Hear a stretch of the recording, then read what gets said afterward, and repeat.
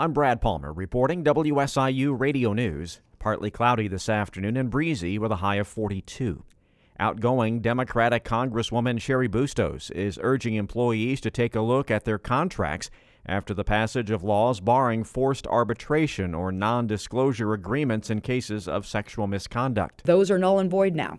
There's probably a lot of businesses out there that aren't going to tell you that. Part of the challenge we will have ahead is making sure that people know that those are null and void.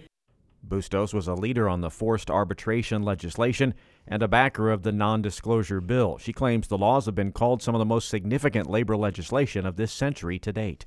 The National Labor Relations Board is struggling from underfunding as a historic unionization wave sweeps the nation.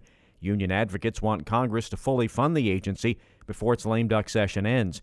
Sarah Steffens with the Communication Workers of America says in addition to responding to election petitions for people forming unions, the agency has to address alleged employer misbehavior. Really, there is only one place, the National Labor Relations Board, that protects workers in these situations. So if they are underfunded, it's like tying the government's hand behind its back when it comes to enforcing labor laws.